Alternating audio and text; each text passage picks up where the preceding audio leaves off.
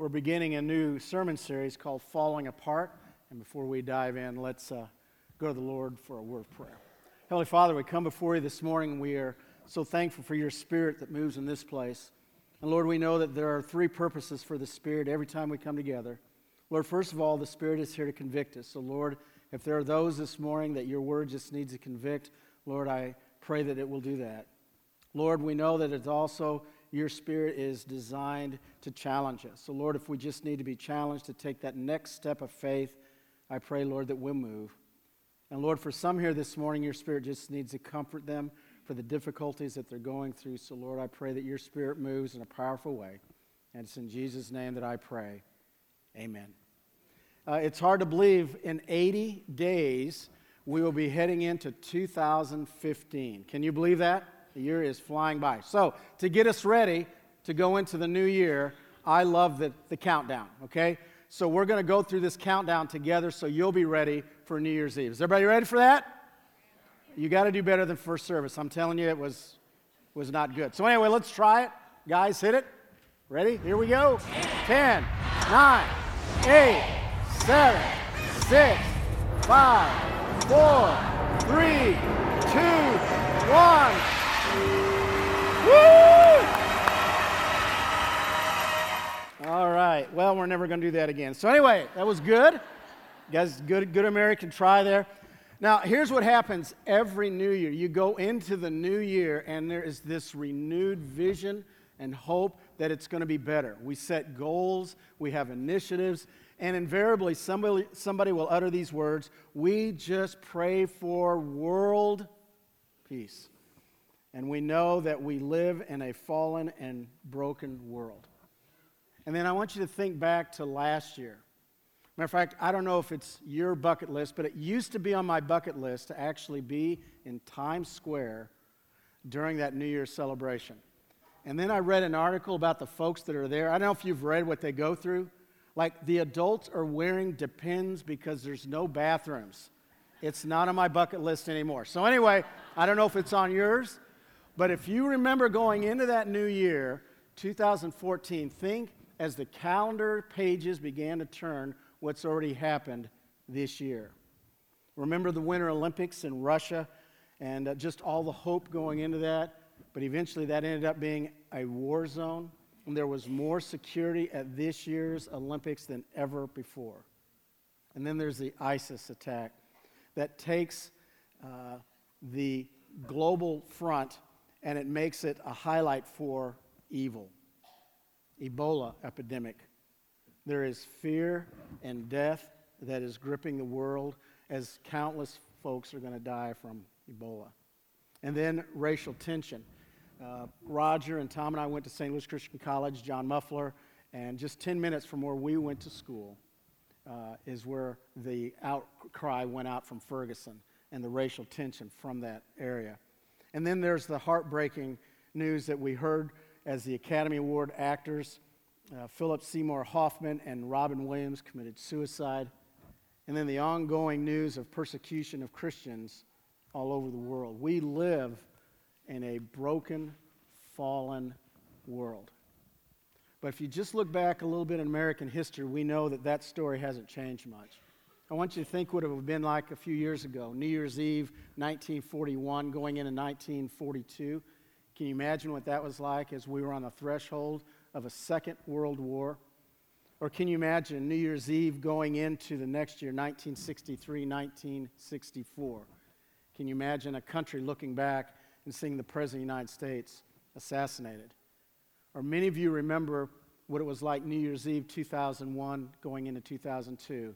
As we saw what happened on 9/11, and people began to utter those words, is the world ever going to be the same? We know what it's like to live in a fallen world. I love what Vance Haven says. Satan may light the furnace, but God keeps his hand on the thermostat. I want you to take your scriptures and turn with me to Psalms chapter 73. And to give you just a little background of what's going on, this particular psalm is written by Asaph. Now, he would be Israel's version of Tim Thompson. So this is the choir director looking at the world's... Now, I could have gone a lot of directions there, but I kept it right there.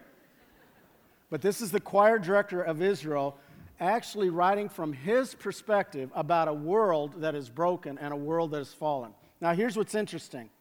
He goes through a checklist that are really the same questions that we ask. Matter of fact, in verses 1 and 2, he simply says, I nearly lost my foothold. In other words, I nearly lost my faith because the world is so evil. And then he gives examples. Look at verse 3. For I envied the arrogant when I saw the prosperity of the wicked. Here's the way that I look at it. There are folks out there that are financially secure, and they're evil, and they never look at the price tags. Can you imagine never looking at price tags? I grew up with a mother who grew up in the Depression. I look at price tags when I go to yard sales. So I can't imagine a life where money means absolutely nothing and you can spend whatever you want. And then he goes on to say in verse 4, they have no struggles. Code word for they have no stress. Their bodies are healthy and strong. He said, Lord, it's bad enough that the wicked are financially set, but they have no stress and they're attractive. Have you ever looked at the folks on the front of the magazines like in Kroger, and then you go home and you're like, Lord, seriously, what happened? You ever done that? Like they have a face for magazines and you may have a face for radio. I mean, that's what happens to all of us. We go through these seasons, and he's saying, I don't understand how they could live a life with all this money and no stress, and they're attractive. And then he goes on in verse 5, and he says they are free from what? Burdens common to man. They're not even plagued by human ills. Well, it's interesting. Do you know what causes 77% of the illness in our lives? Guess. Stress. It's a vicious cycle. He said, look, here we go again. Lord, they're attractive, they're wealthy, they have no stress, and it makes no sense. Now, at this point, when he looks at the world, you're thinking, well, some of this seems a little petty. But then look at verses 6 through 8. Therefore, pride is their necklace. They clothe themselves with violence. Their calloused hearts, they come with iniquity. The evil conceits their minds. They know no limits. They scoff and speak with malice. In the arrogance, they threaten oppression. Now, this is getting heavy. He said, Lord, I'm not even talking about the money anymore. I'm not even talking about their physical appearance or the fact that they seem to live a life that's carefree. Lord, evil is oppressing the lonely and the hurting and the broken. Lord, this world isn't making a lot of sense. Some of the statistics now that are so disturbing is what's going on globally with sex slavery. The FBI released this figure that there are 293,000 young people at risk in sex trafficking in the United States.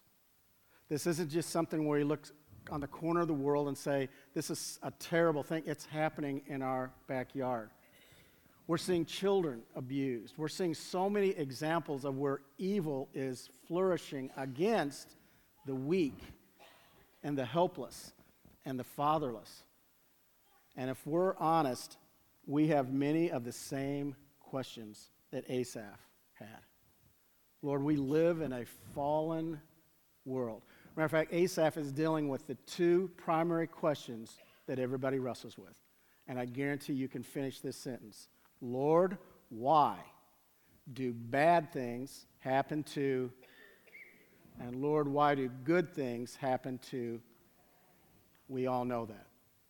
So as I read and prayed through Psalm 73, and I was thinking about what it would be like to talk to Asaph, I would probably simply ask him, really? Really? You're confused that the world is evil and that the world is broken? I had a really moment this summer. My daughter Danielle, my youngest daughter Danielle, 19, and she was with my wife and I, and we were watching TV, and it was terrible because she had the remote. She had taken the remote, okay? And so she said, I'm going to control what we watch next. And so being a Christian father, I said, yes, that would be fine, honey. So anyway, I thought for sure she was going to land on Lifetime, but she didn't land there. But she said, oh, this is a great movie, but Dad, you cannot say anything sarcastic. I said, fine. Twilight. Anybody seen that? Hey, honestly, if you haven't seen it, don't see it, okay? So I'm watching this unfold, and to be honest, within the first 10 minutes, that Edwards kid, he's creepy, okay? I get it. He's creepy. And so I'm watching this, and then Danielle goes, this is the part you have to really intently listen to. She's in this room with the computer. Do you know what scene I'm talking about? She's got all these books on medieval vampires, and all of a sudden she starts piecing it together. He runs faster than any human. He jumps higher than any human. He's cold to the touch. You know, he wants to eat me for lunch. You know, she goes, something's wrong with this guy. And here's the best scene. The very next day, he's in the parking lot. He's a creepy kid. Anyway, he's in the parking lot, and she goes, we need to talk. So what do? They go into the deep, deep part of the woods. He's a vampire. Really? And so they get out there, and she goes, you're faster than any human. You're cold to the touch. And he goes, say it. She said, you're a vampire. Now, I'm having like a moment. And Danielle looks at me, and I'm like, I can't. Seriously, Danielle, really? She didn't get it? The kid's a vampire? I picked that up really. Why doesn't the kid like play football? I mean, do something constructive with your talent. All of us have these moments where we go, really? All of us have those moments. And when you read the Psalms, you have to step back and say, Asaph, seriously, really? You struggle with the fact that the world is broken, that we are a fallen race, because Jeremiah 17:9 says this, the heart is deceitful above all things, beyond what? Cure. Beyond cure. Of course we live in a world that is fallen, and that's never going to change. Every new year when we approach it, you have hopes and dreams, and that's great. I'm not here to say you shouldn't have that, but you need to know we are never going to be in a world that is not broken because of one thing. What's the word? Sin. Because of sin. Listen to these words of R.C. Sproul. I love this. If each one of us is born without a sinful nature, then how do we account for the universality of sin? If 4 billion people were born with no inclination to sin, no corruption to that nature, we would reasonably expect that at least some of them would refrain from falling. But everyone does it. Sin, without exception. Then we wonder why. The Bible's very clear. All have sinned and fallen short. I know what some of you are thinking. Wow, thank you, Debbie Downer. Man, that is so heavy. I get that. I really do. I mean, we have this amazing song with the choir, you know, going to heaven, and then thank you, John, for laying out this depressing text. Well, I have 2 words for you, and you can write these in your bulletin if you're taking notes. Peace, refuge. Would you write those 2 words, and would you say them with me? Peace, refuge. God promises us, first of all, you're going to live in a broken world. Jesus himself said what in Matthew 24:6? There will always be what? Wars and rumors of wars. That's never going to end. But there is a peace that goes beyond understanding. Philippians 4:7 is one of my foundational verses. Man, I cling to this verse. And I'd like us to read it together as a congregation. And the peace of God that transcends all understanding will guard your hearts and your minds in Jesus Christ. In the Oxford Dictionary, the word transcends means beyond the range of grasp of human experience, reason, or belief. In other words, God never promises us in life that we're going to go through life without storms or wars or conflict or evil. That will always be with us. Because we need to realize, just like Asaph, when Asaph wrote this, he wrote it from this perspective. Lord, there's a good team, there's a bad team. Good guys, bad guys. And Lord, you know I'm a good guy, so I'm complaining about the bad guys. Here's the problem, and it's a solution. It's all of us in this room, we're bad guys. We're all sinners. And if we're honest, when we are separated from God, we are all capable of doing things that are despicable. That's the truth. So we're not trying to find a perfect solution other than we need Jesus Christ. And in the storms of life and the tension of life, he provides a peace through those storms. A peace that is what? Beyond understanding.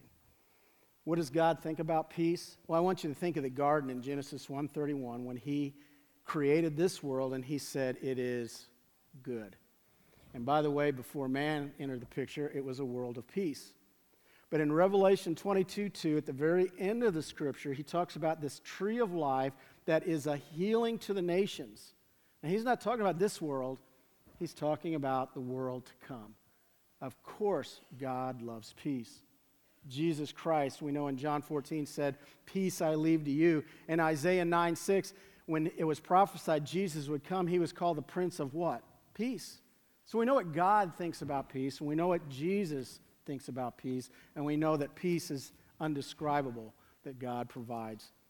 When I was in Bible college, and this is before cell phones, there was a terrible storm, spring storm that rolled in, and I really didn't think much about it.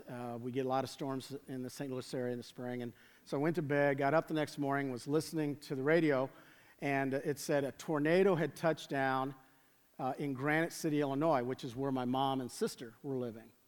And so this is when you know it's before cell phones. I called my mom on a pay phone, and it's a weird thing, and I stuck the change in, called my mom. I said, hey, Mom, listen to the radio, and they said a tornado touched down in Granite City. My mom said, you know, craziest thing, that tornado touched down about a block away, and I could hear it come over the house, touch down on the other side, destroyed several homes, but nobody was killed. And then she just went on talking about breakfast or something, and I said, well, back up. Did you just say you heard the tornado? She goes, crazy thing, it sounds just like a train. I'm like, what? She said, it does, it sounds like a train. I said, where were you? She said, oh, I was in my bedroom, and I was reading the Bible, and I could hear this tornado, and I just prayed.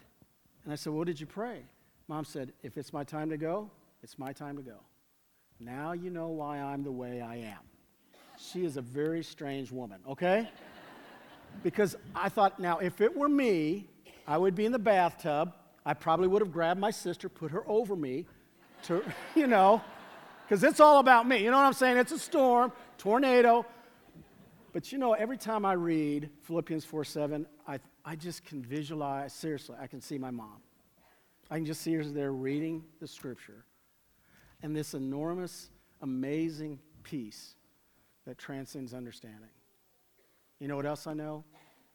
I know for many of you, you've had men and women in your life that have set an amazing example of peace in your life.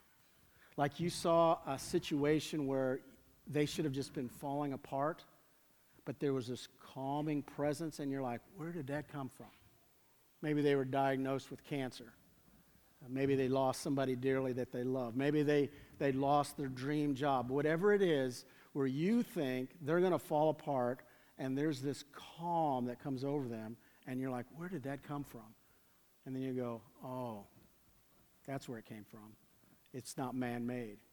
It's God's Spirit.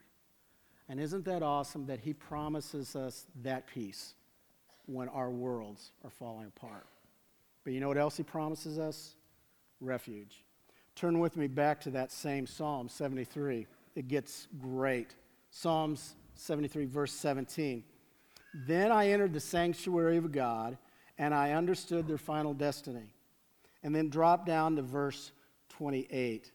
But for me it is good to be near God. I have made the sovereign Lord my refuge.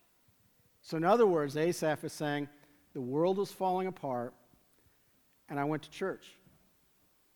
And when I got there, I realized God is God, and I'm not.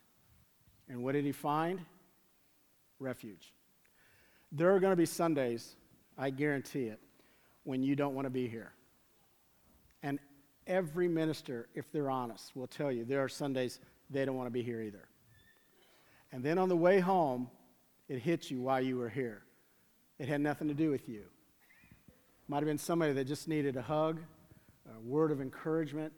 It was a place of refuge. It was a place when you were wounded, you found comfort.